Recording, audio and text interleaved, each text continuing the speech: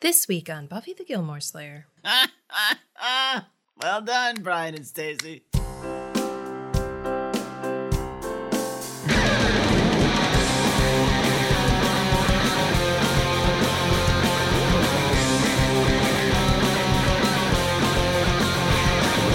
Buffy the Gilmore Slayer.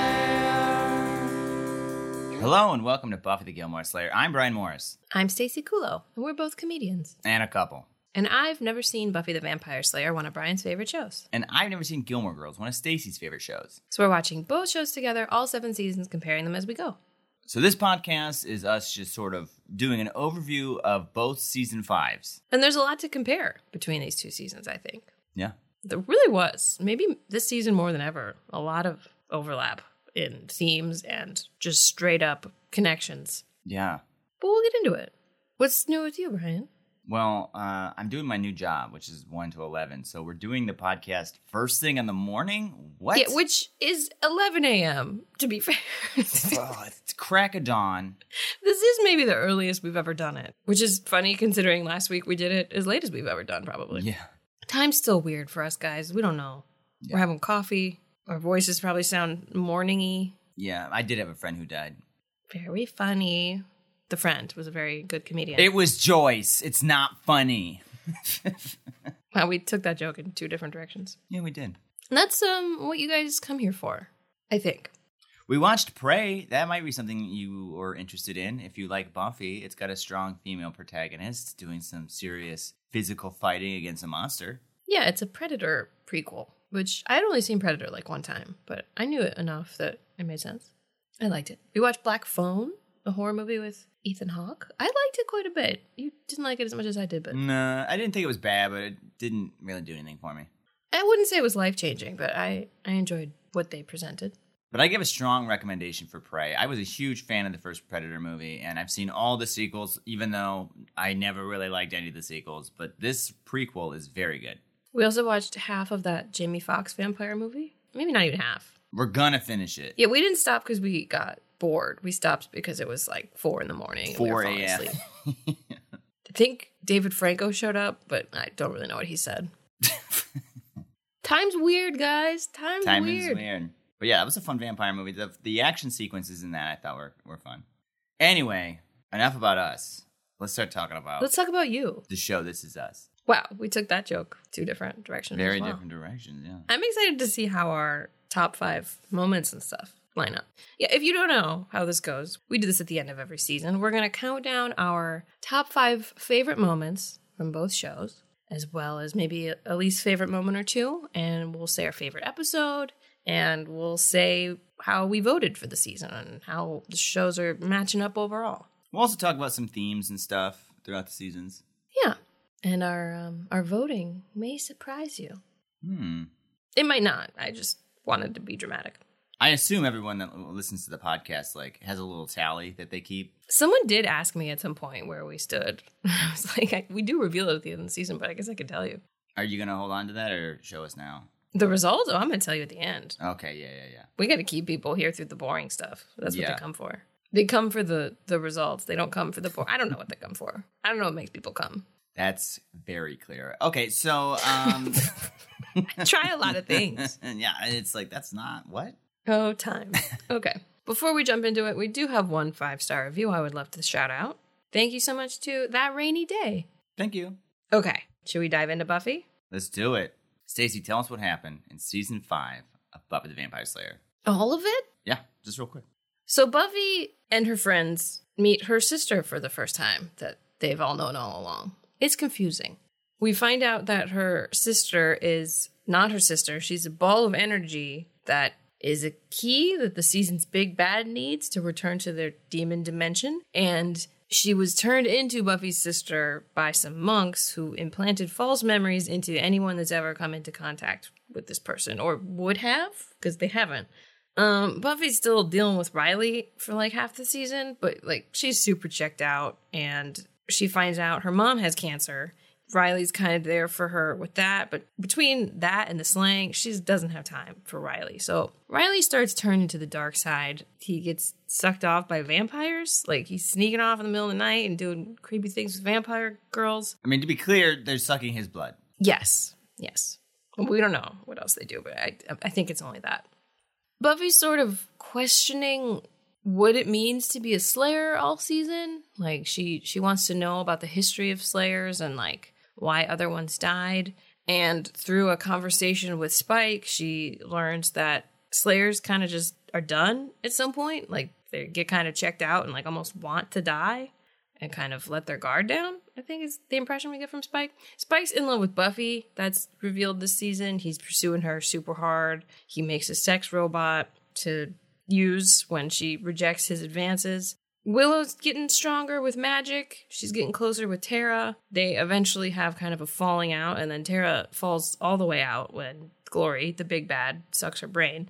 Glory is a god from another dimension who's sent to Earth as punishment from her friends and is trapped in the body of a human who she shares a body with and can come out sometimes. Unclear how long that's been going on or where they've been living this whole time. Has she been in Sunnydale this whole time, just popping out season 5? Don't know. To be fair, I just want to clarify because it just struck me as so weird. Her friends didn't send her to another dimension. Well, it was like her co-gods. They were coworkers. Yeah. Which just makes more sense. I would doom my coworkers before my friends. You would do your coworkers before you do your friends? Yes! I mean, come on, man. I don't think you should go to work today. Ben works at the hospital where Buffy and Joyce are hanging out a lot because Joyce has cancer. There's a real goofy episode about a different sex bot. And at the end of that one, Buffy walks in on her mother dead. And there's, her mom's dead. That's a big thing that kind of impacts everybody the rest of the season because Buffy's got this sister now that's not her sister that she's responsible for because who knows where her dad is. He's in Spain with his secretary. Yeah, I guess we do, but he doesn't answer the phone. Xander and Anya are getting closer. Anya's kind of learning more about what it means to be human. She's very into money. She's working at Giles' magic shop, which is a new setting this season. Giles opens a magic shop, which is cute. I like that for him. It's a good place for everybody to come hang out, and it fits the plot. But yeah, Anya works there. She's very into money. Xander ends up proposing. His life's going pretty good. He's got a good job. He's got an apartment. He's got a girlfriend. Spike's still got the chip, so he's not killing people. He's helping everyone out, but everyone's also kind of annoyed with him because of his weird obsession with Buffy. Buffy is creeped out by it sometimes, but ultimately she comes around and accepts that he's a nice man to her because he's in love with her and helps protect her sister, who he's got a weird relationship with. And it ends with Buffy sacrificing herself to save her fake sister, and she dies. And Giles kills Ben, which thereby kills Glory. Am I missing anything? Did I miss any people? Any big things? There was a troll. There was a troll. They had a week to fill, and they brought in a troll. Riley leaves. He goes to Belize to fight demons, I guess. His demons. Yeah. Oh, and Buffy gets rehired by the council, but she's like, I'm the captain now? Yeah. Although that doesn't really come into play. Like, there's this big moment where they come and, like, audit her, and she tells them what's up, but then, like, we really don't see them much or hear about them at all. They don't help with Glory whatsoever, even though it seemed like that was the plan. But she works for them, I guess, now, but she's dead, so who knows? That's season 5, baby. That's season 5, baby. So we've each come up with a list of our top 5 moments from this season. Stacey, what are your top 5 moments? Start with my number 5, my least fave. Yeah. Okay, it's going to be Wizard Giles. The day the magic shop opens, Buffy's going to check it out, and Giles is wearing like this cute little pointy wizard cap and matching gown. Yeah, it was so funny. He's just staring at her so cute, and she just hates it so much and doesn't say anything. And then he takes it off. It's very funny. Very memorable. Yeah, it's funny. What about you? What's your number 5? My number 5? Oof. So it goes 1, 2, 3, 4, 5, 6, 7, 8, 9, 10, 11. That's so hard. We can do some honorable mentions at the end. Okay, so this might seem like a little weird, but I really like when Xander meets up with Willow as his double and does the Snoopy dance for her. Oh. To let her know that he's the real one. And honestly, this season, I feel like does a really good job of like kind of showing us their relationship without like making a whole episode dedicated to their friendship. Sure, yeah. I guess Triangle is kind of dedicated to their friendship.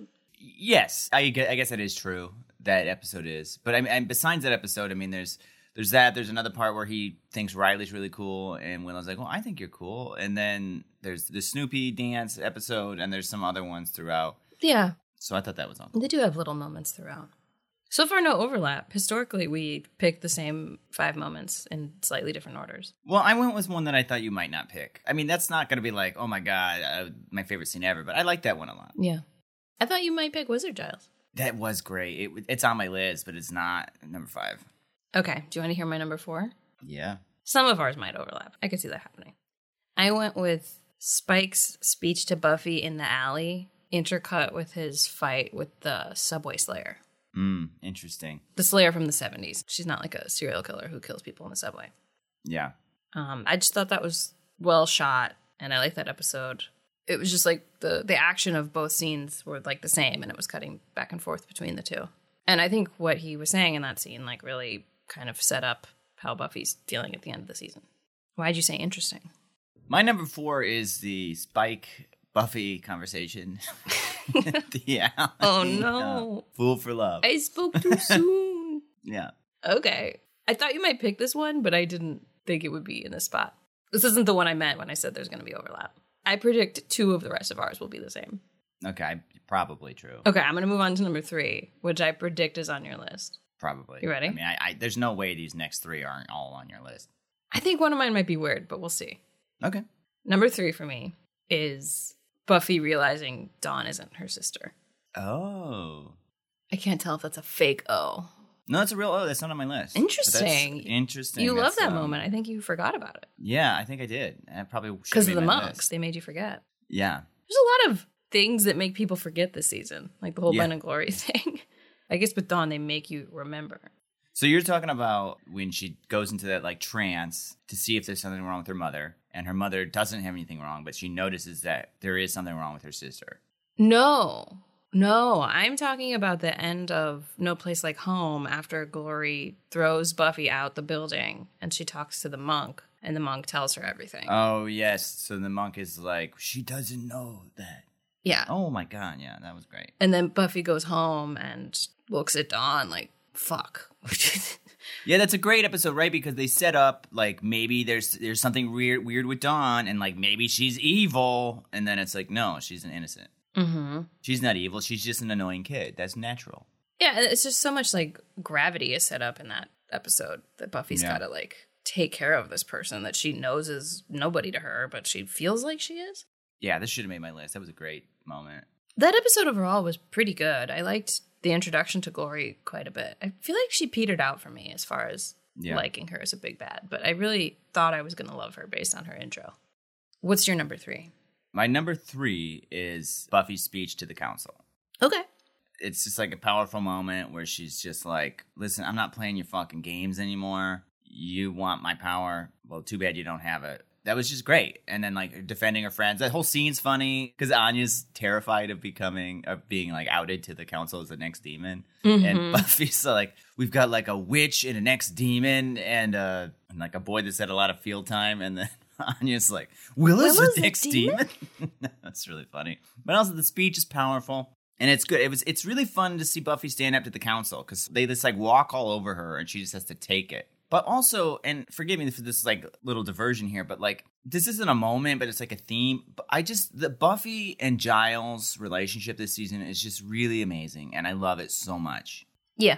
I just want to talk about this for a second. Giles, at the beginning of the season, is like, I'm going to leave, and he's going to tell Buffy at the end of the episode, but she's like, hey, before you go, I want to tell you that like I want to train more, and I need you. You're the only one that can train me. And then he's all like, oh, I didn't have anything to tell you.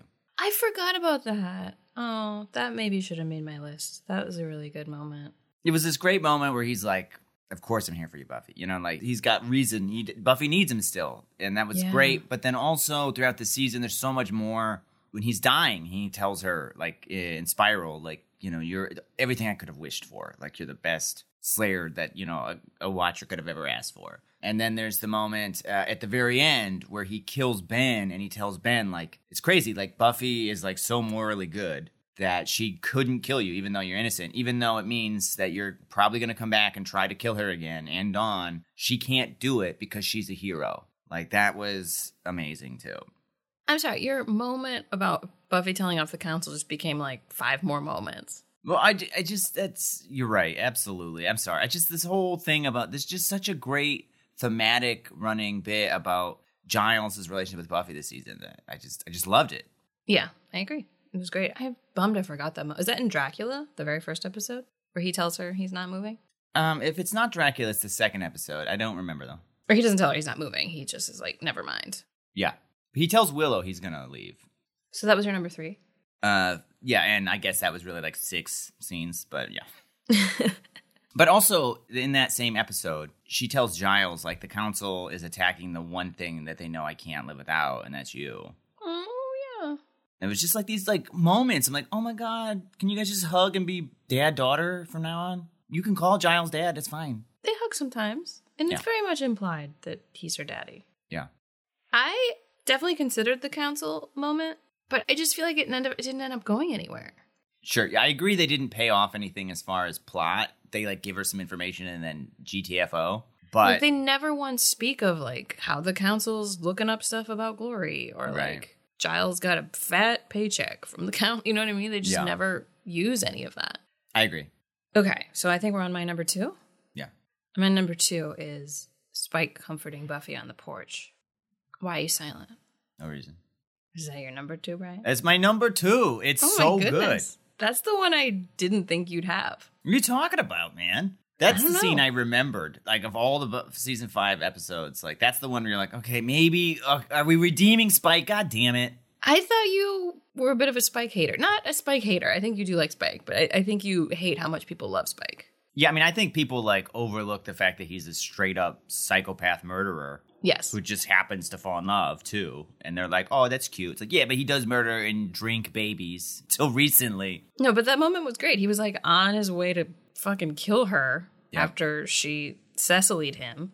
By Cecily'd him, that's the woman who scorned him in the past. Not the Saturday Night Live actress. Right. And didn't she, like, say the same thing that Cecily had said to him? Like, you're beneath me. Yeah. Yeah.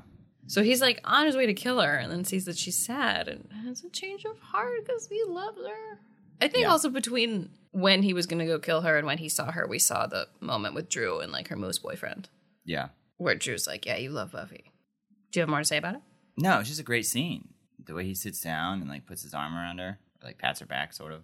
And it was funny for us to think about, like, what does Buffy think of him doing that? Because she doesn't know that he's in love with her at this point. Yeah, and it's never really spoken to. Yeah. She just kind of doesn't tell him to go away. But, yeah, I wonder, like, how long he stayed there with her. And she must have told him, because I think he knows in, like, the next episode. Because he knows what's up before Riley does. Yeah. Okay. Do you want to hear my number 1? I do. You kind of already said it. Oh, okay. I'm sorry. It's Giles killing Ben. Yeah. Is that yours? It's not. Okay. It's just included in your love for Buffy Giles. Yeah, it's my number 3 / these are 7 scenes. It's your 3D. Yeah. Yeah, I mean, you kind of covered it, but I thought that was really cool of Giles. Like, I love dark Giles. Yeah. And that was just Giles' like dark side coming through in a very, I know he's saying Buffy's the hero, but like that was like a brave, selfless thing for him to do, I guess. Like it's a little wrong, but he knew Buffy can't do it. Yeah. And for the greater good. Someone had to do it, and he's like, well, I've already, who knows what I've done to however many people in my life. What's one more? But it's not presented like that. It's presented like he's doing a really good thing. Yeah. I don't know. I'm maybe not articulating it the best, but no, I think you guys saw it. In my Giles scene compendium, I forgot to mention, there's also that scene where Spike is like looking for Buffy and Giles is aware that he's like trying to court Buffy, and he like goes a little ripper and like he's got Spike up against the wall, and he's like, you're not going to get Buffy. You're not coming through us. You're going to leave this alone and forget about it. I love that too. Ugh, anytime Giles is like a little nasty, I'm into it. Not that way, but like a protective, cool Ripper Dad way. Yeah, weirdo. No, I'm not alone. You're not. I'm shipping the right characters. By shipping, I mean I like them. Stacey doesn't understand shipping, so sometimes it's very confusing. I'm shipping everyone. My feelings are correct. Okay, my number one. Mm-hmm. I mean, I feel like this is just obvious, and I hate to, but I'm going to do it because it is my favorite scene. Buffy sacrificing herself at the end of the gift. That scene is just like super powerful because they've set it up so much all season with the first Slayer telling her that death is her gift, and Buffy's like almost like angry about that. Like, death is my gift. I'm this monster that kills. Fine, that's all I am. And then in that moment, she realizes, no, your death, your sacrifice can be the gift. And when it says your gift, it's interesting, right? Is it this your gift? Is this Buffy's gift to the world? Or is this the gift that the Slayer lineage has given to Buffy? It can be interpreted either way. But that moment, the music swells. She like knows what she has to do, and she turns and just like slow motion runs off the edge. Fucking great. Super good. Tears. Yeah, that was a great episode. Do we have some honorable mentions? Are we doing those? I didn't really, for some reason. I feel like you've mentioned any that would have made my list, but these, I didn't have a ton of extra ones. There's obviously a lot of great moments. Like, some of the Willow and Tara stuff was nice. Like Willow needing to take care of Tara. That stood out to me. Do you have any? Oh, yeah. It was right at the bottom of my list, but when Glory shows up at Buffy's house. Oh, sure, yeah. Because that was just like a great, like, oh, this villain is like really strong and powerful and can just show up any time of day at your house, no invite needed, and like should kill you and your family, and there's really nothing you can do about it. Like, all the other villains had like rules and limitations. Glory doesn't. She just shows up like, yeah, I could kill you. Now, you can argue that they don't do enough with Glory as far as she's so scary and powerful, but yet she doesn't utilize any of that ever. Yeah, she and I think takes that's a her fair time criticism. for some reason. I guess she is like Ben half the time. But her just showing up at Buffy's like mid-season, like, oh, hey, yeah, I could kill your whole family. What's up? And the only reason she doesn't is because she wants the key and doesn't know that Dawn is the key. That was cool. That was like, ooh, this villain's not effing around. And I think you're right that they really set her up to be crazy powerful and strong at the beginning of the season, and then they sort of just sit on that until the end. But I like that scene. Obviously, the body was very good and well Yes, done. obviously. I wouldn't say that like any moments from that are like my favorite moment because they're also like sad. But Yeah. I mean, that opening scene of the body was very good, especially. Yeah, absolutely. It's funny, the website I used to like remember what the episodes were about, it's like little recaps. I'll just read it. Buffy and the gang are crushed by the death of Joyce. Dawn goes to the morgue to see the body and is attacked by a vampire. Buffy saves her and watches as Dawn reaches to touch Joyce. It's just like more than half of the summary is dedicated to the last minute of the episode. Yeah, the last like 2 seconds. It's very weird. It's like they were done with the description, then they saw that scene. They're like, oh, we got more words we got to put in here. I guess I don't know what else you would write about Joyce without describing the whole first scene in detail. Yeah, I'm surprised this doesn't say, Joyce dies, paramedics come, Buffy says thank you to them when they leave. It's very weird. That was another Giles moment that was really good. Like, she calls Giles over, who thinks Glory's there. He sees Joyce is there, and then he, like, comforts Buffy immediately. Mm-hmm. Great Giles season. Giles is the star of the show. Yeah. It's not in the body, but Giles mourning Joyce on his own time. Yes. And also, just for fun, a fun Giles moment when he really doesn't mind going back for a shoe when Yeah, I thought of that too. Dracula's minionesses are, like, accosting him. And Riley has to hold him back. He's all like, yo, I got to go back to those girls. Yeah, Riley was like funny in that episode. Yeah. Okay, well, we don't want to dwell on the negative too much, but even good shows have mistakes and problems sometimes. So we've each chosen a worst moment of the season. I'll go first. Yeah. 2 stuck out for me. One isn't really a moment, but just the fact that, like, the show strung Riley along. Like, so did Buffy, but I felt like the show was like, yeah, we're kind of done with that, but, like, we don't want to get rid of him yet. Yeah. It felt like he didn't have anything to do for several episodes. Like, the one with the Queller demon, he's just, like, off G.I. Joeing, and I don't know. It felt like they were done with him sooner than they actually were. Yeah. They were just treading water with him. They were just like, he's here. We all know he's going to leave. Every episode's the same. He's, like, upset with Buffy, sort of. And honestly, same with Dean. It was weird how those overlapped. I think they hung on to Riley longer than they hung on to Dean. Yeah. But I'm going to go with Snake Demon. That's so fucking funny. Is that yours? Yes. It's just like, we've done this. It doesn't look good. We know it's not surviving this episode. There's no stakes. It's not scary. We did a TikTok about this, about like, why do you keep doing CGI snake demons? They never look good. But despite the fact that it doesn't look good, it got brought out like, it wasn't the monster of the week even. It was just like a tool that Glory was using. Yeah. It's like, you can just do this, Glory. Why do we need a snake to... I mean, I guess it was to sniff out the key. Yeah, it found the key because Glory can't see the key.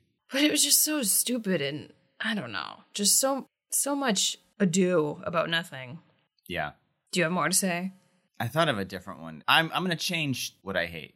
I'm going to change it. Do you still hate that, though, right? Yeah, that was so dumb. I love Buffy, but that creature just looks so stupid. It was cool. On paper, it's cool, right? That she, like, grabs this thing, chokes it out, and then just, like, beats its face in because she's upset about her mother. But something should stay on paper. Yeah. I just mean conceptually, like, that's a cool concept. But it's like, you should have to realize your limitations, though, guys. Like, it looks terrible. Yeah, it was cool the way the snake became her mom's cancer. Like, she was taking it. Yeah. I wouldn't say it was my least favorite episode. Mm-hmm. But just, like, the fact that they used this snake. Like, make it anything besides a snake. I don't know. Just, like, too ambitious for, like, that point in the season. Okay.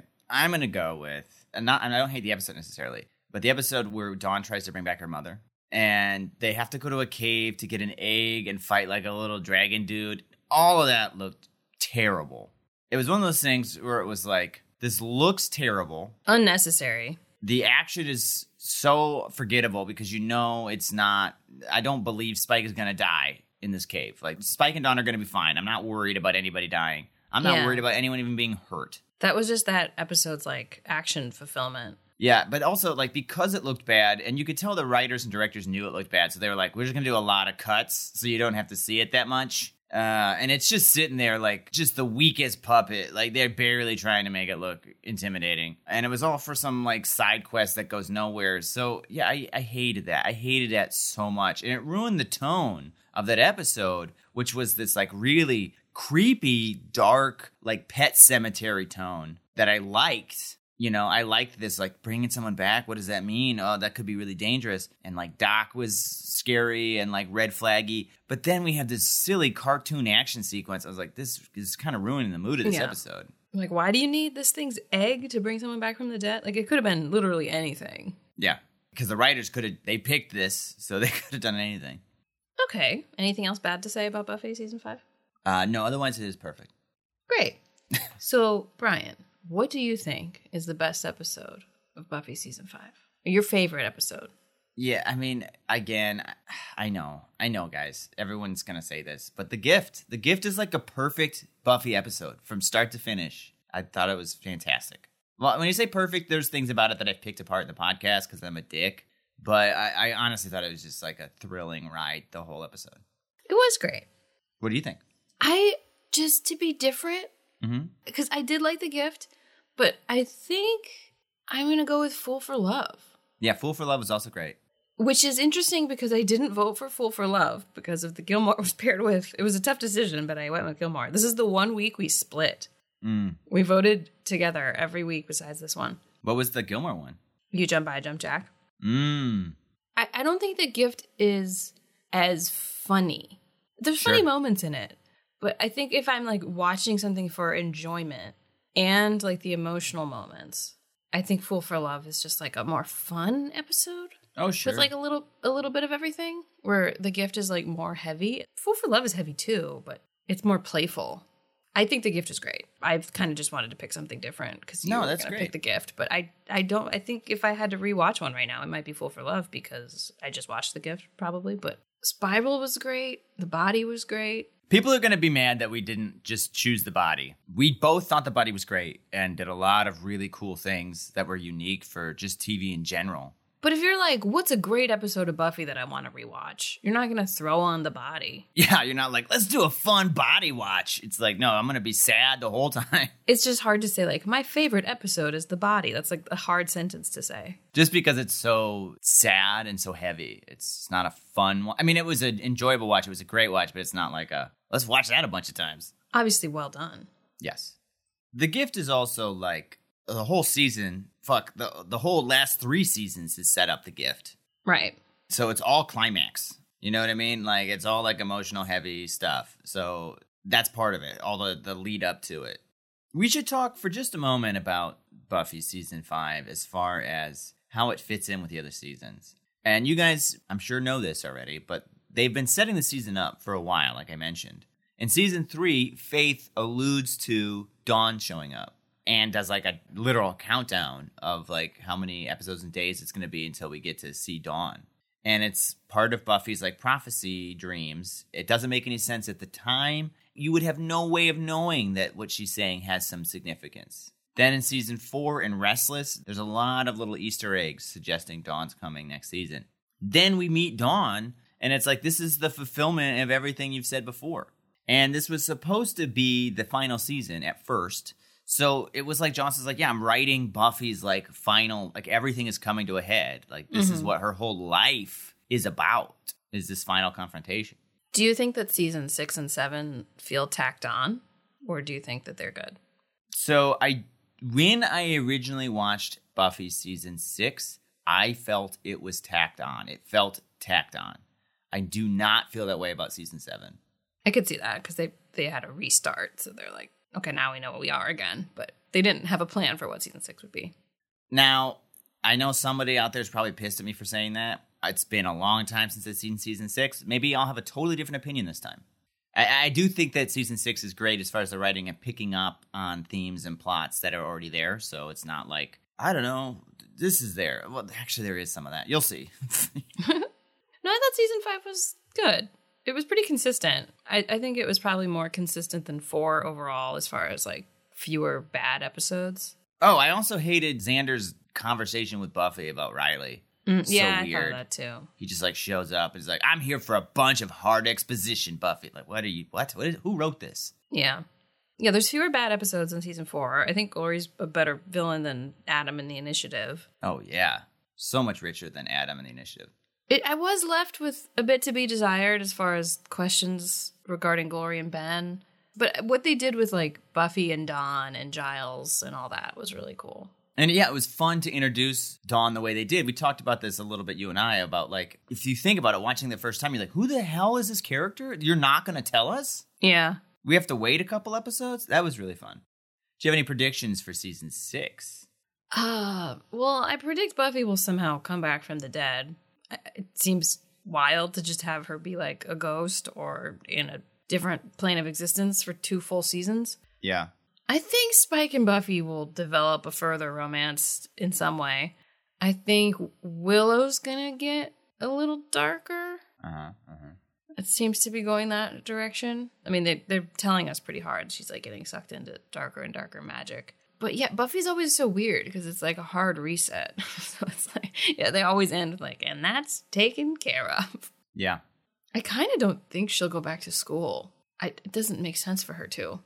It'll be interesting to see what happens with Dawn because I imagine for at least the first couple episodes, Buffy won't be around. So someone's got to take care of Dawn. I'm excited to see what happens with Xander and Anya. They'll probably get married at some point. And I bet there'll be a lot of little monsters showing up. Wow, perfect prediction. I know there's something with a vineyard. So because of the board game? Maybe the magic shop will get destroyed and they'll start a wine company. Yeah, Anya likes wine. Or capitalism. Wink.com. Promo code Gilmore Slayer at checkout. But yeah, I'm excited. You and I have not touched season 6 or 7 of these shows more than once, and it's been a long, long time. So I'm excited to experience it with you. I'm just excited to see Jonathan again. Brian. Oh, and I'm excited for the musical. I know it's coming. It's going to be great. I love it when Giles sings to me. All right.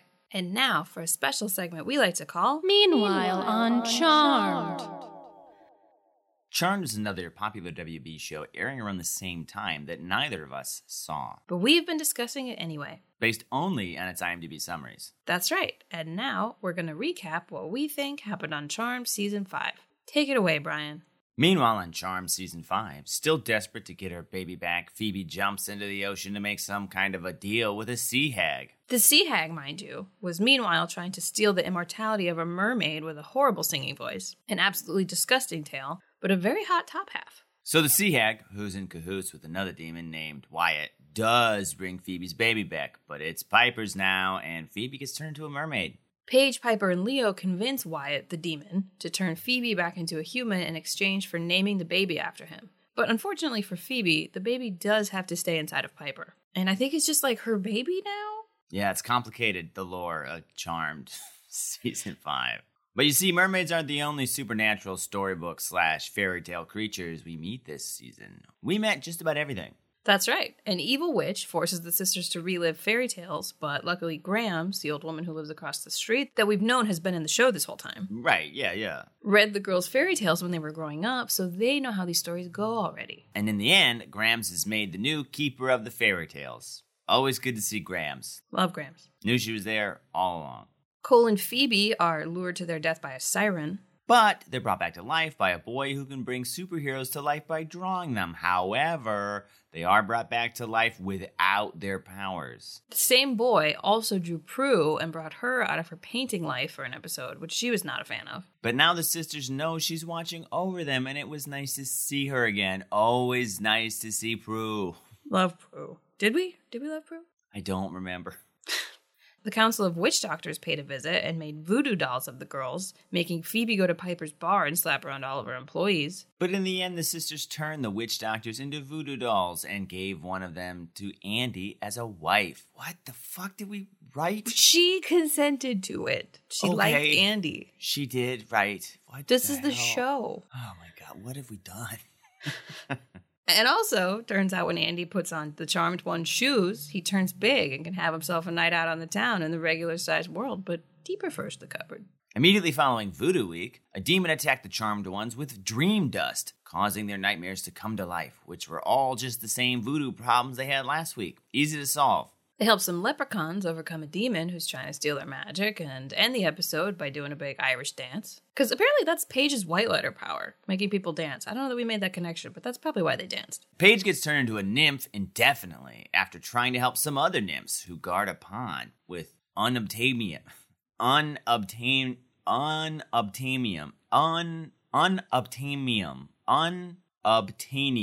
You said it fine the first time that we did this. It's the same stuff from Avatar at the bottom. Phoebe eventually gets their powers back by using some eyes she obtained from a father-son duo dealing with the father sex curse. And as I said, that was the best episode of television / movies / anything I've ever seen. But right after she gets their powers back, Barbas, the demon of fear, returns and immediately steals them again. By the way, neither of us, nor the Charmed Ones, remember Barbas. But Cole uses that very fear, Barbas' own fear of being insignificant, to shrink him down to Polly Pocket size, and he plays with him once a week. Polly Pocket.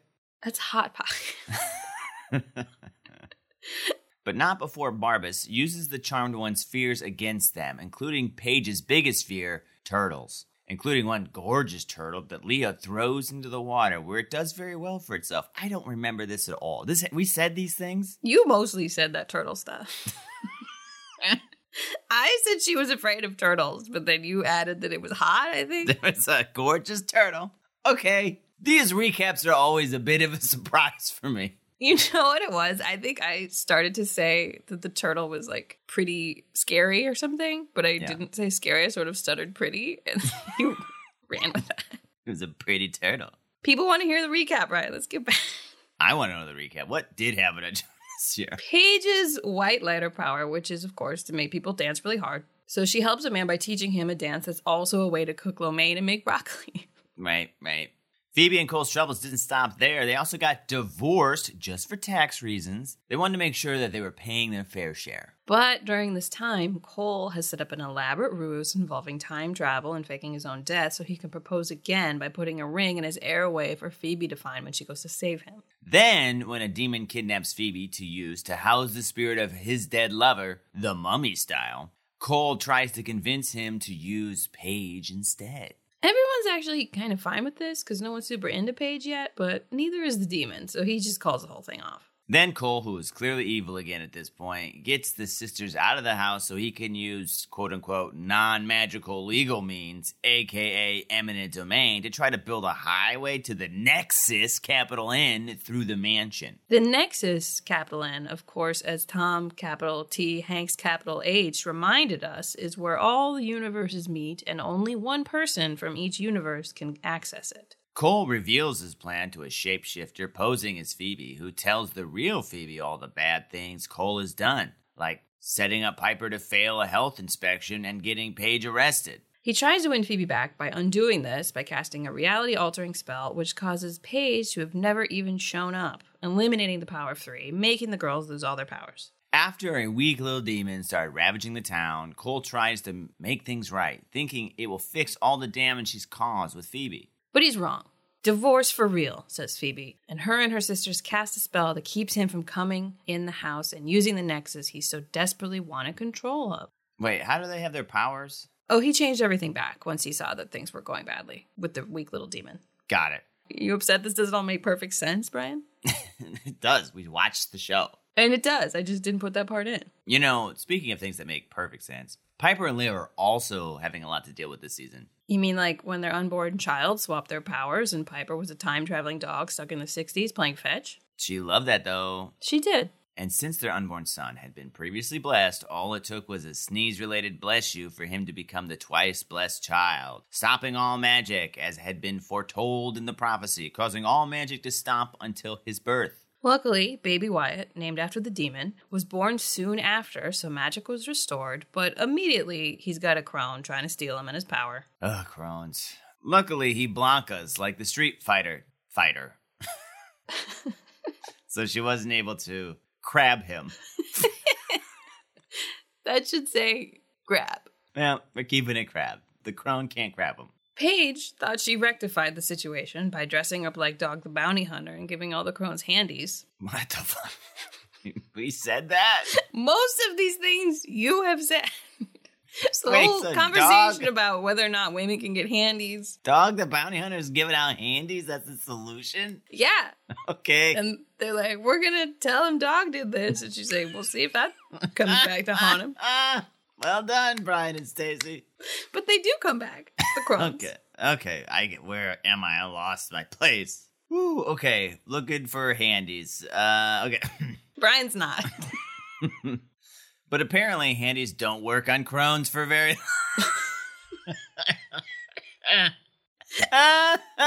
But apparently handies don't work on crones for very long.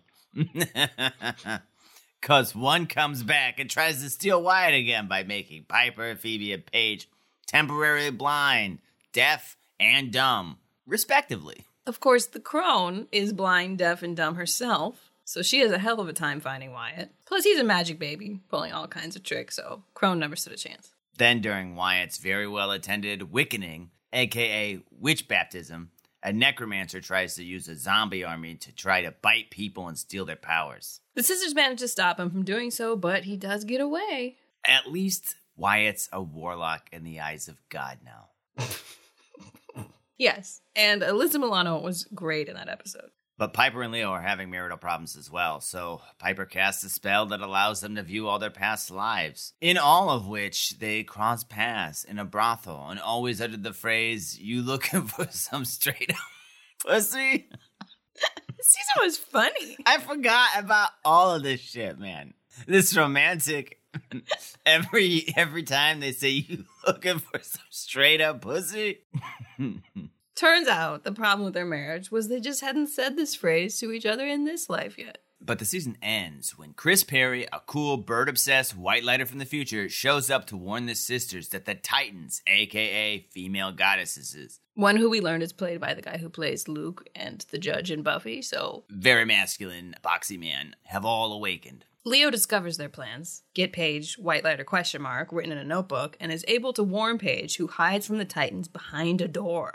Phoebe and Piper are pretty distracted by the fact that Leo is becoming an elder, doing crosswords, smoking a pipe, watching Wheel of Fortune, not wanting to go for walks. But Chris pulls himself away from the birds and gets the sisters to snap into action before the Titan goddesses can open the door and kidnap Paige. And they give Chris 2 birds to take back to the future so he can mate them and restart the bird population. Will we see Chris Perry again? Will we see Cole again? Will Paige ever get unnymphed? Will anyone ever like her? Will the crone keep coming for Wyatt and more handies? Will Leo die of old age? Find out next season. This has been Meanwhile on Charmed.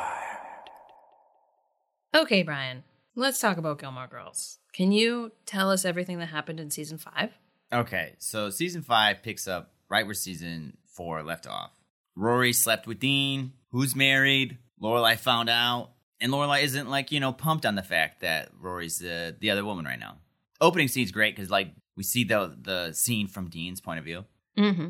So then Rory struggles because she knows she shouldn't be involved with Dean because he's married, but they can't help themselves and they keep hooking up. And this is putting a lot of strain on her relationship with her mother, who's very disapproving of what happened, and Rory doesn't want to talk about it. So Rory decides to put some distance between herself, Dean, and her mother, and she goes to Europe with Emily for a while and like just isn't really talking to her mother. So they're estranged. It's not good. Rory comes back from Europe. She apologizes to her mother.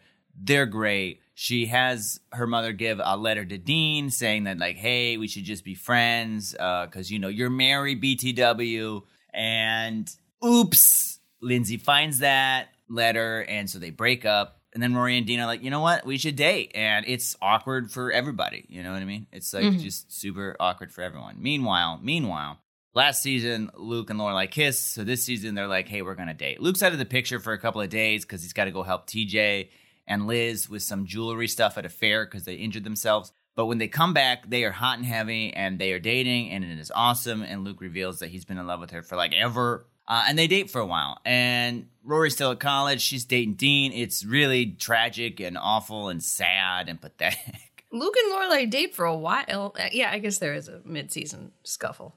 Also, Emily and Richard are estranged as well because Richard was not paying attention enough to Emily. So they're in separate areas. He's in the pool house. They are able to bond over the fact that they both don't like Dean and they both don't like Luke. They don't think these are good pairs for their daughter and granddaughter, so they can scheme together. The couple that schemes together stays together. Rory is very happy that her mother is with Luke and that her mother's happy. So she literally tells her father, Chris, like, don't talk to my mom. I don't want her to like fall in love with you again. He's having a tough time because his wife left him with the baby. She's just like, nah, I'm leaving. You can have the baby. Emily, meanwhile, tells Christopher, like, hey, Richard and I are getting back together. We're going to have, like, a vow renewal ceremony. You should come and try to break Luke and Lorelai up and take her. Rory and Dean break up because Richard and Emily throw a big, like, party for her to, like, meet potential rich boy suitors. And Dean shows up and is like, you're too rich. Our lives don't work anymore. I guess we're broken up. And he leaves. She's not too sad about it because she definitely wants to bone Logan, who is one of those pretty rich boys. At this vow renewal, Rory's like, maybe I'm going to hook up with Logan. I'm going to be crazy. I'm going to go after what I want, just like my mom did when she was young.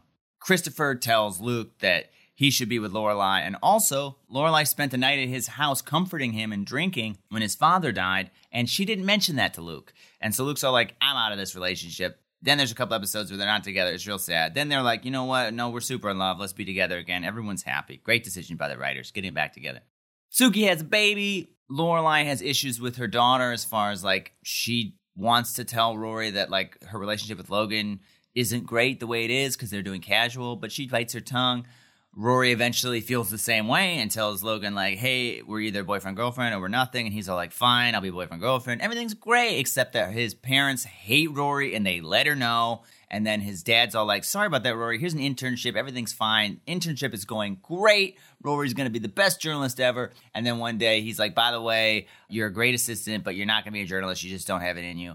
Rory gets super sad and decides to steal a boat because that's what you do when you're sad. I've done it. We've all stolen yachts. All of us. She gets arrested for stealing that yacht. And obviously this puts some strain on Lorelai. And this whole season is just like family members upset about who their children are dating. Yeah. Luke, meanwhile, is like secretly maybe going to propose to Lorelai, or he maybe wants a family with her. He like buys an old house for her, doesn't tell her. God, he's really going about that wrong. Yeah.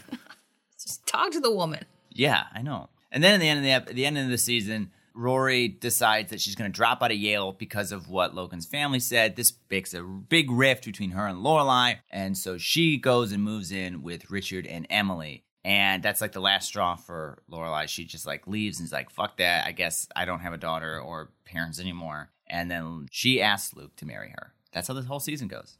Yeah. Also, Kirk's rich. Kirk is rich. Lane's dealing with some stuff. Oh, yes, that's right. Lane has moved out of her house and moved in with her bandmates and just randomly falls in love with Zach. So that's where they are. And they can't have sex. They can't have sex until marriage. That's funny. Because that was drilled into her psyche. Okay, so we're going to do our top 5 moments for Gilmore Girls. Brian, what was your number 5 Gilmore Girl moment? My number 5 Gilmore Girl moment would have to be, and this is tough because there's a lot of fun moments if we're just going by moments. Mm-hmm. But I would have to say it would be when Luke has to spend the day with Richard. Sure. And he gets like super drunk. And, like, Which calls. I thought of that. Remember, Luke just said that he hasn't been drunk for years. And we were like, we know there's another time. There was a time where he like fixed Lorelai's window. Yeah. But there was this time, which we forgot about. Yeah. Luke. I like the idea that the show is like unintentionally making Luke like a serial liar. I've never seen a movie. Anyway, here's the plot of The Matrix. And I haven't been drunk in years. I've been drunk a couple times in the last season. yeah, but he calls and he's all like, I had to buy golf clubs, which, you know, is the price of a car. That was so funny. That was very funny. I don't even know if I love that episode, but that bit was funny. What's your number 5? Mine's the dog.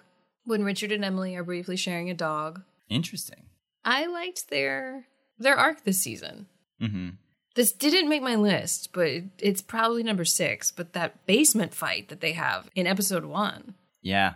Where she's like, buy me a boa, and she's like on her way to Europe. All that was so funny. Yeah. But that just like sets up this estrangement that they have. But their relationship in that episode where under the guise of taking care of this dog, they're like bonding, which is so cute. And there were so many funny little moments in that episode. Absolutely. Yeah, it was just so cute the way that they like pretended that the only reason they're doing this was for the dog. For the dog. The dog likes it when I'm in the pool house, even though I'm not supposed to be here. Yeah. Okay. What's your number 4? My number 4 is the vow renewal fight. I'm sure this is your number 1. When Lorelai turns to her mother and she's like, we're done. That was great. It's great. Now, I will say that since then, like, it's a little frustrating because I feel like they do drop the offer and they like reconcile almost far too easy as far as I'm concerned. It's a few episodes, but yeah, they don't seem to be as done as she made it seem.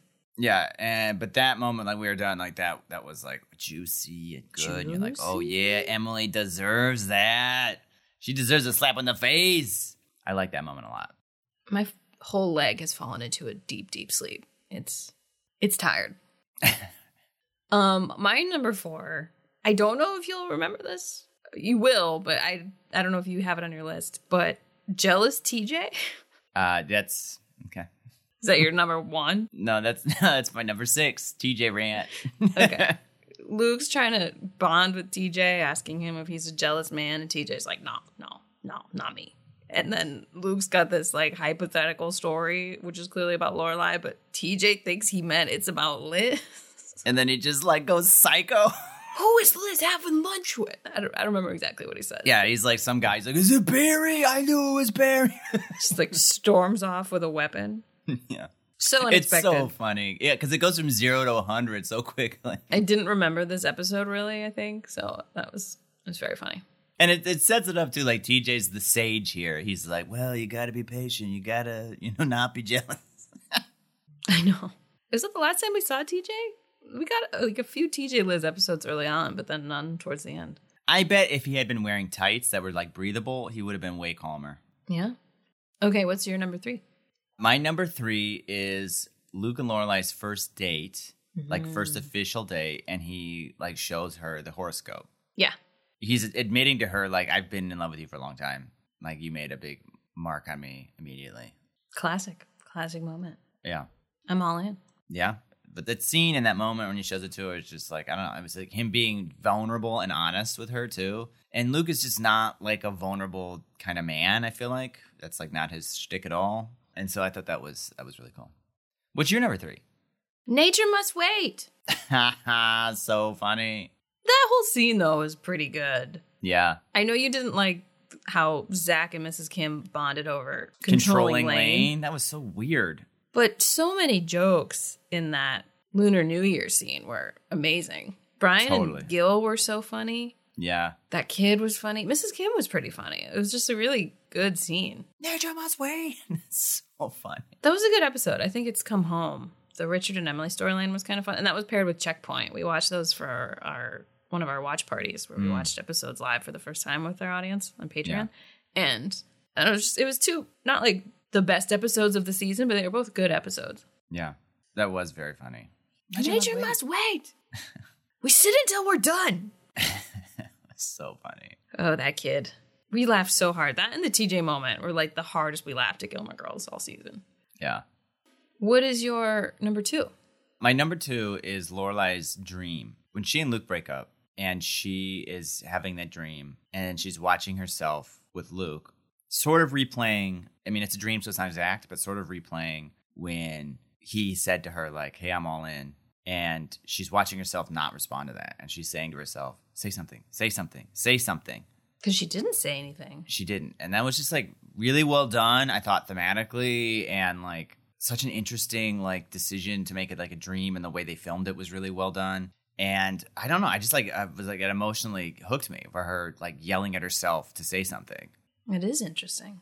And it did remind me of when he said that to her on their first date. It did feel like she wasn't saying something back, like, yeah, I've been in love with you too. And probably she hadn't been, or, you know, not obviously not to the same level he had. But I remember thinking, like, he's saying something big to you and you're approving of it, but you're not really like acknowledging how big his statement is. And this scene like acknowledged that that's what happened. She could have said something bigger. And yeah, I liked it a lot. Cool. What's your number 2? My number 2 is Rory and Logan jumping off the thing. Not so much the jumping, but just the moment at the bottom when she was like, once in a lifetime experience, and he says, only if you want it to be. Because they're not dating at this point. There's been no romance. There's been no official romance. Sure. But this is only like the 3rd appearance of Logan. It seems like they're going somewhere with it, but I don't know. There was just, I think that's like a huge turning point in the show, which I felt at the time, and you maybe didn't know it, but you've seen it now. Like, I think that was like the first moment where Rory's like, ooh, what is this life? Yeah. And I don't know. It was just like this invitation to her, like, come to this side. Or for better or for worse, it's a huge turning point in the show, and I think that moment's very romantic. Yeah, that's so interesting because I feel that, and I feel that's how it was supposed to be presented to us. And I know a lot of people feel that way, but I sort of didn't like that episode because I really thought it, and I talked about this a lot, so I won't reiterate it too much. It just really showcased his privilege and wealth, and not in a way that I thought was cool. And I think this was supposed to be like this cool romantic thing, but it's like, no, this is like a whole situation he manipulated into happening. And yeah, I don't know. Where are you at on Logan now? You came out of the gate pretty strong anti-Logan, but I feel like I haven't heard you complain about him recently at all. I'm reserving judgment still on Logan. I think that they've done a really good job in the show of showing us that he does care about Rory. It's not just another conquest. But I think the show has also shown us a lot of him still being a privileged man, using his privilege to solve problems. I don't think we've really seen him try to solve a problem in any meaningful way. Every time he has a problem, he throws money at it. And it's like, to show me that like you're a character worth rooting for, I'd like to see you solve a problem without money. Sure. But you wouldn't say you like hate him? I don't hate him, but I'm also not like Team Logan. I think we need to address some stuff with Logan. That's fair. I would like to reserve complete judgment until I've seen it all again as well. But I don't get why people hate him as much as they do, based on what we've seen. Yeah, I mean, I'll have more to say about this when we get to my least favorite moment, but I feel like there's several moments with Logan where you're like, oh, you're kind of a piece of shit. Sure. Like, more so than Dean or Jess. I mean, Jess was like a piece of shit, but they sort of justified that by being like, he's had a really hard life and like he's unhappy. And I don't know that fixed Jess with that. He's still got a lot of emotional problems. But Logan's got some other problems. I also see why this moment in the show, because at this point you only knew Logan as like a rich playboy. Yeah. You hadn't seen that he like does commit to Rory and care for Rory later on. So in the moment, this probably didn't mean as much to you. So, Brian, what is your number 1 moment of Gilmore Girls Season 5? You're going to be mad at me. Why? It's the dog. Oh, I figured it was, when I said the dog, I figured the dog was on your list, but I forgot. The dog was I can't believe it's your great. number 1. It was so funny. It was so funny. It was and so cute. funny and cute. And it like humanized Richard and Emily, even though that makes me mad because they're both villains. I know, Emily. they're so evil this Emily is evil this season, Yeah, and Richard's Richard definitely is been evil. Enabling evil at the very least. Uh-huh. But you still root for them Yeah. to be happy with each other. And it's a stupid, silly thing that made me laugh. It's so many funny moments came out of it, but also some emotional moments of you wanting them to reconcile. Mm-hmm.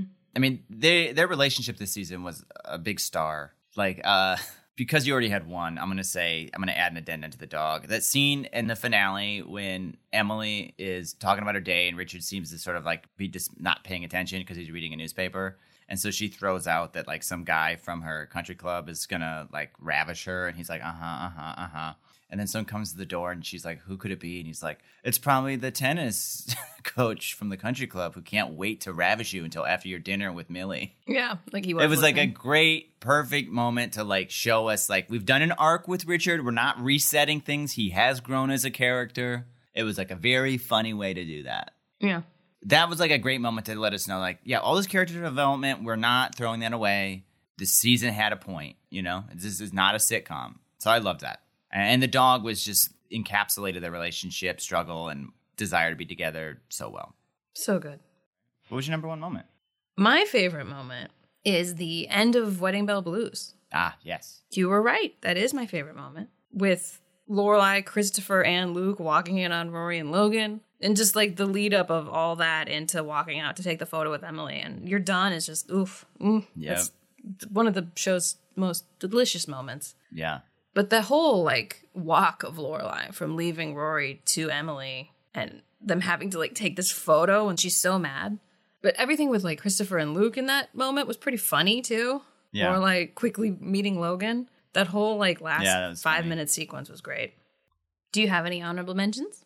Logan's family tearing into Rory. Just not that I like Rory getting torn down, but like the drama was fun and it was very unexpected how viciously they were like after her.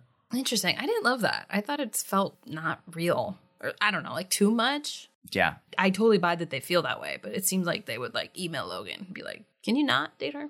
You know, like to do it in front of her seems so intense, but it's an old man. Yeah. And this isn't a scene, but just Luke and Lorelai's relationship all season, I loved it. I loved every second of it. They're so good together. Mm-hmm. I love her with him so much more than anyone else she's ever been with. Yeah, their flirting was very cute at the diner. Their flirting is so cute. I love when Luke like admits that like he's super turned on by her. Yeah, because he like, couldn't you wear a before. dress, I'll do whatever you want. That is a theme. This almost made my list. The scene where Emily discovers Richard's vest was Oh such my a good God. scene. Forgot about that scene is so good. The vest was very funny. But like what Rory and Lorelai are doing is funny too. Rory's got this bit where she's just like trying to make sure Richard can't tell they were there. She doesn't know what color gin is. Yeah. Just like everyone's doing their own little thing, but it's such a well-written scene and kind of a not great episode otherwise. Super funny scene. Super funny. Yeah, the loud vest. Can't even hear me over his loud vest. That was so funny. Not specifically Dean leaving the show, but just I liked that scene where him and Rory come face to face and he's like, well, I don't fit in here. I don't know. I liked the end of that episode. That's so funny. I hated that. I don't know. It was just like, maybe because I knew it was a big turning point again. And you weren't watching it through that lens. Same with like Rory going home in the limo at the end and her mom looking out the window. You didn't know that was like super foreshadowing where the season goes. I mean, I definitely thought that was a foreshadow moment. That's what it felt like. Yeah. I didn't know what was to come, but it felt like that was a foreshadowing moment. But that's basically how the season ends, is that Rory's living this like rich, lavish life in her grandparents' pool house. Yeah. And she's not Lorelai's baby anymore. Yeah. I loved Emily saying, come home. Sick Doyle was fun. Yeah. Paris is also very funny in the newspaper when she's on the religious beat and Doyle like confronts her and is like, I'm getting calls. All these people are super upset and you like stole some stuff from somebody and like you won't stop badgering them. And you think he's like berating her. And then he's like, you're doing great. Yeah. Like, keep it up, Gellert. Paris and Doyle were fun. Paris is a bit on the back burner this season compared to earlier seasons. Thank God. She could be a lot. But she had some fun stuff. Like any show, Gilmore also had some not stellar moments. Stacey, let's discuss the moments we didn't love. What's yours? Do you have just one? Do you have several? Logan's introduction. I hated it. Yeah. And I feel like the show did a disservice to the character by the way they introduced him. That's fair. I really feel like the way they introduced him was like, no, this guy's like a sociopath. The way he's like, thinks he's having a flirty debate with Rory, and really it's like, no, you're just like a piece of shit. And he's like, call me master and commander. Like, what is all this? How are we dating this weird. guy? I don't know why they should delete that part. It like doesn't, it's like not relevant. I feel like they could have introduced Logan as a bit of a dick, and still we could have grown to like him. But this scene was like, he's like, you kind of liked this debate. It was like, no, you're not debating like a real thing. You're not debating like a conceptual thing or philosophical thing. You're debating whether or not you should be treating her friend with respect. Like, that's not a debatable thing. Yeah. So, yeah, I really did not like the way they introduced Logan. And honestly, if they had introduced him in some other way, I might have been more Team Logan right now. But it's just such a low bar for him at the start. Like, I don't know. What was your least favorite scene? My dishonorable mentions are Lorelai's garage project. That was weird. Yeah. Oh, yeah, I have another one. Bop It. Bop It. Is that your one? I figured that would be your least favorite. That scene is insane. Yeah, Luke's a lot. The reason I didn't go with that one is because Luke is always a lot. Yeah. Paris is also always a lot, but a lot of times she's funny, but I really didn't enjoy drunk Paris yelling at the people in Stars Hollow and like farting at them. Yeah, that was stupid. It felt like an inaccurate portrayal of drunk for a very funny, interesting character. Just like someone slapped some nonsense on the page for that one. Yeah. I know some people like that moment, but I don't know. I think Paris is capable of much better comedy than blowing her tongue at people. Yeah. So what was your favorite episode, Stace? You're not going to like this. Okay, I'll say my honorable mentions. Okay. Written in the Stars. That's the one with Luke and Lorelai's first date. Yeah. Great episode. Say Goodbye to Daisy Miller. First episode of the season. Great. Basically a part 2 of season 4 finale, which is maybe my favorite episode so far. Yeah. House is Not a Home. The finale. Very good. But I'm going to go with You Jump, I Jump, Jack. I know you're not going to agree. Well, that's fine. If I have to pick Fool for Love for my favorite Buffy, I have to pick the Gilmore that I voted higher than it. That's true. I like the Life and Death Brigade event. I chose that moment as a moment I liked. And you chose the moment of Luke being drunk at the country club with Richard as one of your favorite moments. That whole Luke storyline of that episode was great. Yeah. That was a really good episode. And it's a lot of people's favorite episode. I get you not liking the Life and Death Brigade event, but I enjoyed both parts of it. Got it. If I'm rewatching an episode, again, it's kind of like The Gift. A House is Not a Home is good too, but I think You Jump, I Jump Jack is a more fun episode. And a big turning point in the show, really setting up a lot for the season. Like Emily and Richard choosing to plot against Lorelai really set a lot of things in motion, and that event was a big point for Rory and Logan. What's your favorite episode? Well, I'm torn. I do really feel like the first episode is strong, but I think Wedding Bell Blues. Sure. It pays off a lot of storylines. It's shot really well, and then just like ends so strong with the like, ooh, yeah, you guys are not good after this. So yeah, I like that one a lot. It's a great one. It was also funny. I considered that one too. I think I just don't like the first part. Like I didn't like Emily's bachelor party. Yeah. But yeah, the whole wedding part's great. Do you have any predictions for season 6? Predictions for season 6 is that Rory is going to like kind of like living with Emily and Richard for a little while. But like at some point, she's going to be like, oh, actually, this lifestyle is terrible and like maybe isn't cool. And like I'm going to guess Emily's going to become more and more controlling of Rory. And at some point, she'll be like, oh, this is what my mom's always been talking about. And there's going to be a falling out with her and Emily. She's going to reconcile with her. Obviously, she's going to reconcile with her mother. I hope they keep them distanced for longer than they did this season. Because this season, they were like, it's like 2 episodes. Like, yeah, we're best friends again. So I'm hoping there's some more distance. But I think that's what's going to happen. She's going to live there. She's going to kind of enjoy being like a rich kid. And then at some point decide that it isn't for her. I'm just going to guess that her and Logan are going to get into a big fight at some point just because that's how shows and relationships go. What about Luke and Lorelai? Luke is definitely going to say yes. If he doesn't, like, okay, writers, good luck explaining why he said no. And they'll get married and be happy? Well, I don't know if they're going to get married and be happy. I wouldn't be surprised if this season doesn't end on a wedding for them. But I don't think they're going to get married like halfway through or anything. I guess they could go to a courthouse. We'll see. I'm going to guess that Paris is going to be upset that Rory's leaving Yale. Because Paris is like got one friend and it's Rory. And they sort of are like Goku and Vegeta in that she's trying to one-up Rory and stuff. I know that's a weird reference for a lot of people. One of the reasons she can be so good is because she's trying to beat Rory or do as well or better than Rory at stuff. So I think that Paris is going to be upset that she's leaving Yale, and maybe Paris will convince her to go back. I don't know. I don't know. I mean, I know, but I don't know. I'm going to guess that Lorelai's going to have like a complete falling out with her parents, and she's going to be like, fine, we're not talking. Obviously, you've got your new daughter now, and we're not talking. Goodbye. You're out of my life. That's my guess. I'm going to guess they're going to reconcile at some point, too, but I don't know. Maybe that won't happen until the end of the season. Who knows? Maybe they'll have a dog they have to take care of. All right, so these 2 seasons, I feel like, had crazy amount of similarities, like in theme and just subjects and like actual like things that Amy straight up put in there to reference Buffy. Yeah. Let's talk about the broad similarities, okay? Boring boyfriend the show had to get rid of. Yeah.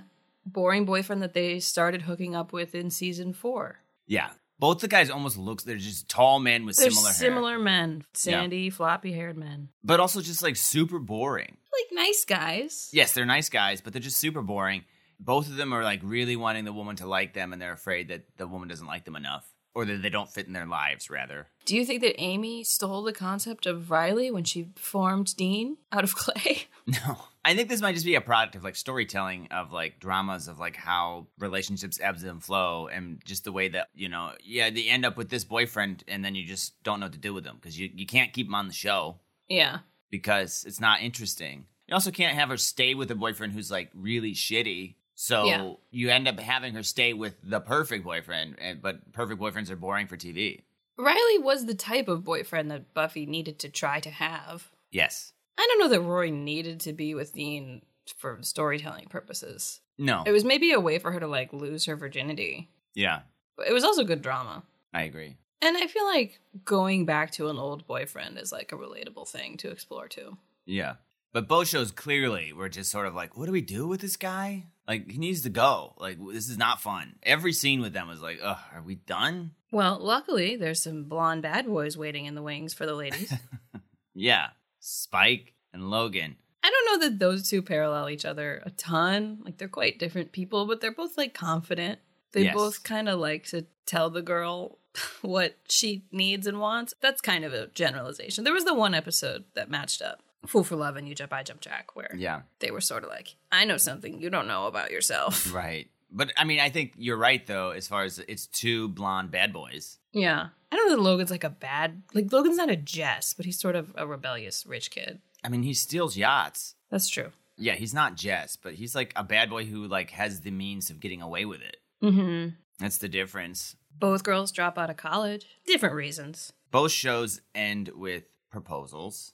Both girls lose their moms, in a sense. I suppose so. That's kind of a stretch. Buffy literally does. And right now, Rory doesn't have the support of hers. Buffy doesn't have the support of her mom because she's dead, which maybe influenced her decision at the end of season 5. Both girls have their sisters referred to as things. Yeah. I was going to say Buffy dies for her sister. Rory barely says hi to her. She's just like, say hi to Gigi for me that one time she interacts with her. I guess she interacts with her twice. She's maybe at lunch that time. Yeah, maybe. So those are like the thematic things that they've done this season. But there's also, and we've mentioned this, all these very specific things from specific episodes that make us think that Amy maybe put these in as like little Easter eggs. For instance, episode 1, Buffy vs. Dracula. It's all about Dracula. He's never shown up before, never been mentioned before. He's never showing up again. He's in this one episode. That same episode of Gilmore Girls, Emily scares Lorelai unintentionally. And she's like, I scared you? What, like I'm Dracula? In a vacuum, just a coincidence. But it is a little weird that she mentions Dracula for the first time in the show when it's paired with the only Buffy episode to mention Dracula. It feels like a very forced comment coming from Emily, especially. Yeah. She's not usually the one with the references. Right. Again, in a vacuum, okay, sure, coincidence. But then there's so many more of these. This was coming right after the season 4 finale Cheese Slice crossover, which Yes. also felt pretty intentional. Rory's Yes. putting cheese slices on her mac and cheese, and there's the cheese man in Restless. Just the fact that there was food in Lorelai's house is suspicious. For season 5, episode 2, I just wrote, pretty sure there's something. I don't... Okay, so keep that in mind, guys. We're pretty sure something's there. I feel like there were 3 episodes in a row that had like a pretty strong something. And then, like we said, You Jump, I Jump Jack, Fool for Love. There was just a lot of thematic stuff with that one. Yeah. Season 5, episode 13, I have marshmallows written down. Rory was putting marshmallows on their like Pop-Tart platter they were having when Emily came over. Yeah. And I'm pretty sure that's the one where Dawn goes to the hospital and sits down with Ben for Coco and asks if she wants marshmallows. 14 had a lot. This is the date one, right? This is the one with our like longest podcast title ever because there was like 4 things. Yeah. Suggesting bourbon to people who don't want it. Rory kept trying to push bourbon on sad Lorelai. Spike was trying to give Buffy some bourbon. They both said the word boo-boo. Handicapped dolls. Suki said the dolls didn't have thumbs, and wasn't Drusilla's doll blind? Yeah. I think there was something about like a forced date. Like they don't know if they're on a date, too. Yeah, because Buffy wasn't sure if Spike's thing was a date. Oh, and in Gilmore Girls, Rory tries to hang out with Logan at his apartment for a date, but it's a poker party. Not really a day, or is it? Who knows?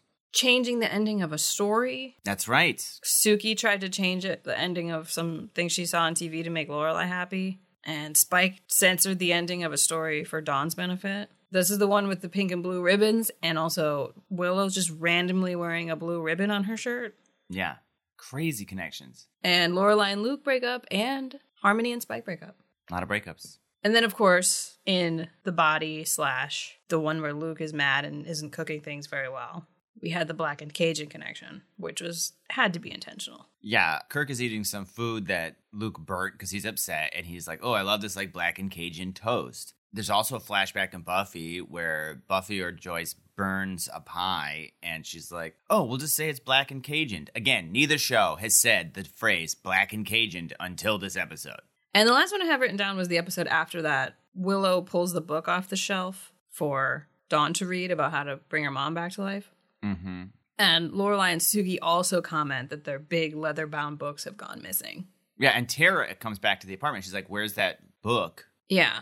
It was so slight, but that almost felt like too big of a coincidence. Yeah. Maybe there were more after that, but I hadn't written them down. And then the season finale, Buffy jumps to her death to save everybody, and so does Lorelai. Yeah. That had to be intentional. It was wild. I'm excited to keep a lookout for those going forward. Even though I've heard Amy doesn't like the end of Buffy, but I'm pretty sure she doesn't like season 4 or 5 either, and those were showing up. It seems to be clear that she was putting these Easter eggs in. I don't know. It seems insane that this would just be coincidence. I would have to say that at minimum, she like unintentionally put some stuff in there that was like in her subconscious. But the fact that they match up so frequently is like, it's almost like that can't be subconscious. That has to be intentional. Yeah, someday we'll find out. If you guys notice more, please let us know. We're so interested in this. If you guys know Amy, have her email us. So, Stacey, you kept track of the ratings. Which season was better? Well, maybe I'll reveal the ratings first, because my answer is complicated. Okay. So, you voted for Buffy 12 times and Gilmore Girls 10 times. Mm-hmm. I voted for Buffy 11 times and Gilmore Girls 11 times. Oh, wow. There was just that 1 week we split. This brings the overall totals, by the way, to you saying Buffy 55, Gilmore 46, and me saying Buffy 48, Gilmore 53. So I think our gap has continued to narrow a little bit, but we still both have favored our own shows. Mm-hmm. Well, I mean, I would have to say that I was being fair this whole season. Like, there was a string early on where I was like, yeah, it's Gilmore. It was really unbalanced. There was like chunks of time where one was obviously winning. Yeah, I feel like this Buffy, the season just, while it did have some good episodes early on, like it just kind of ramped up eventually. Mm-hmm. And Gilmore almost did the opposite, almost like ramped down. The season finale obviously ramped up, but like Buffy's was so epic, you can't beat that with just some family drama. So you're saying Buffy had the better season per your rankings? I think Buffy had the better season. I agree with my rankings. It told like a really good story, like an arc of a story. And while it had some troughs, it had some flaws, so did Gilmore. Is troughs a word? I don't know. Isn't that for like voting? Tranche? Tranche. I didn't know if you were correcting yourself or if you were saying it had troughs and flaws. Troughs and flaws. Keep it in. What are you? How do you feel? Which season do you think was better? Yeah, I mean, I need to break my tie. Yeah. I think probably Buffy was a better season 5. Just because ramping up is better than ramping down, for sure. Yeah.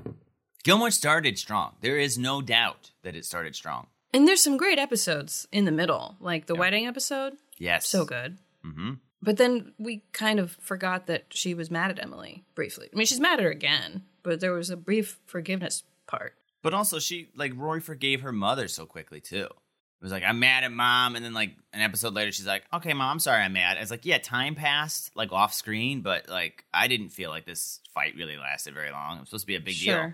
But I guess my main reason is, like, even though I would have liked to know a bit more about some of the stuff in Buffy, and, like, a lot of it got explained in the last, like, 2 episodes, I just think, like, the pieces of it were all there and were woven together pretty well. Yeah. So, like, maybe if some of that information had been sprinkled throughout, it would have strengthened the weaker episodes. Yeah. I don't know. That's not how storytelling works, really. But yeah. there were definitely some I mean, Riley was just kind of hanging on to the episodes, dragging him down in the middle for a while. Yeah, honestly, it's like if Riley was not in the show, I feel like this season would have been so much better. But Gloria was cool. The Dawn story was very interesting. Yeah. As much as people don't like her or whatever, like it was very jarring to be like, what's this new character that just showed up? Dealing with Joyce's illness, it was just like thematically kind of a cool season. And they tried a lot of really cool, interesting things. I feel like the way the body was filmed and stuff was like, this is different. You're trying some big stuff. Yeah. And I think Gilmore Girls had a bit of a story too, like Rory becoming a whole different person. Yeah. I would say is sort of the theme of season 5.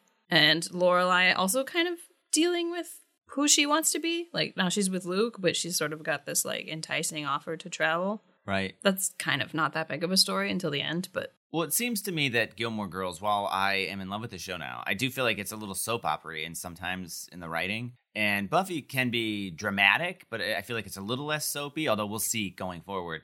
But I feel like Buffy really, and I mentioned this already, like just tries to do different, interesting things with its episodes. And Gilmore is sort of like, you know what you're getting. Like they do try a couple of different episodes, but I don't know that they did this season. It was just like, yeah, this is how Gilmore Girl episodes are written, whereas Buffy's like, we're going to do something without a musical score. Yeah. We're going to do like an emotional episode. You know what I mean? Like, and I feel like Buffy excelled this season doing stuff like that. But if we're talking about like the season as a piece, like Buffy was just like more of a story in itself. So I'll probably give it to Buffy for that reason. But really, it was pretty tight as far as like episode to episode quality. Totally agree. Okay. Well, that's it. Well, we have some other announcements. Yeah. Don't get mad. I know a lot of you are going to get pissed. Yeah, we're actually going to be taking a little break. A Very very little break. We're not dropping out a podcast. Don't worry. Calm down, guys. Seriously. You're going to break the dishes you're doing. Just chill out. This Friday, it will be 2 years since we released our first episode, and we've never taken a break. Yeah, and I have a new job, and it's a lot, and we have a wedding we're going to. We're going to spend some time with our families. Your job's been a big schedule adjustment, and with my show that I did, it was a bit of a struggle to keep up with podcast stuff. I've been kind of playing catch up. So we just need a little time, guys. So there won't be a new episode next week, August 30th. We might re-release one of our favorites. I think that's a thing people do. But the week after that, we're going to do a very special bonus Q&A episode. Yep. That will come out September 6th. So please send us your questions on social media. We'll make a post about it, or you can DM us. You can send us an email, brianandstacy@gmail.com. We're accepting questions until noon Eastern time on Saturday, August 27th. And these can be questions about whatever. What were your thoughts on these episodes? Why didn't you like this episode? Why did you feel like this? Why are you guys still together? Any of these questions. Yeah, you can ask us about the show, about us, about our cat. We'll spend an episode answering your questions. Speaking of email, I am so sorry. I know some of you have emailed us with kind words and thoughts about specific episodes. We read them. We respond to some of them. We're going to respond to all of them. That's just one of those things that's like a little difficult to keep up with. And I want to make sure we get to that during this break. Thank you for sending us emails. We love each and every one of them. Yeah, thank you. It means a lot to us to hear you guys reach out to us. Yeah, never hesitate to reach out. I love when you guys message us on Instagram or send us emails. I also want to take some time to expand our Patreon content a bit, to make it more of an interactive community thing where it's easier for you guys to all talk with each other. And we'll be posting on social media still during the break. So make sure you're following us on social media at Gilmore Slayer on TikTok, Instagram, Twitter, and Facebook. We've got some fun ideas for some videos we can shoot while we're back in Wisconsin. Stay tuned for that. Yeah, don't worry. We just need a little time to rest and catch up so we can give you guys the best product possible.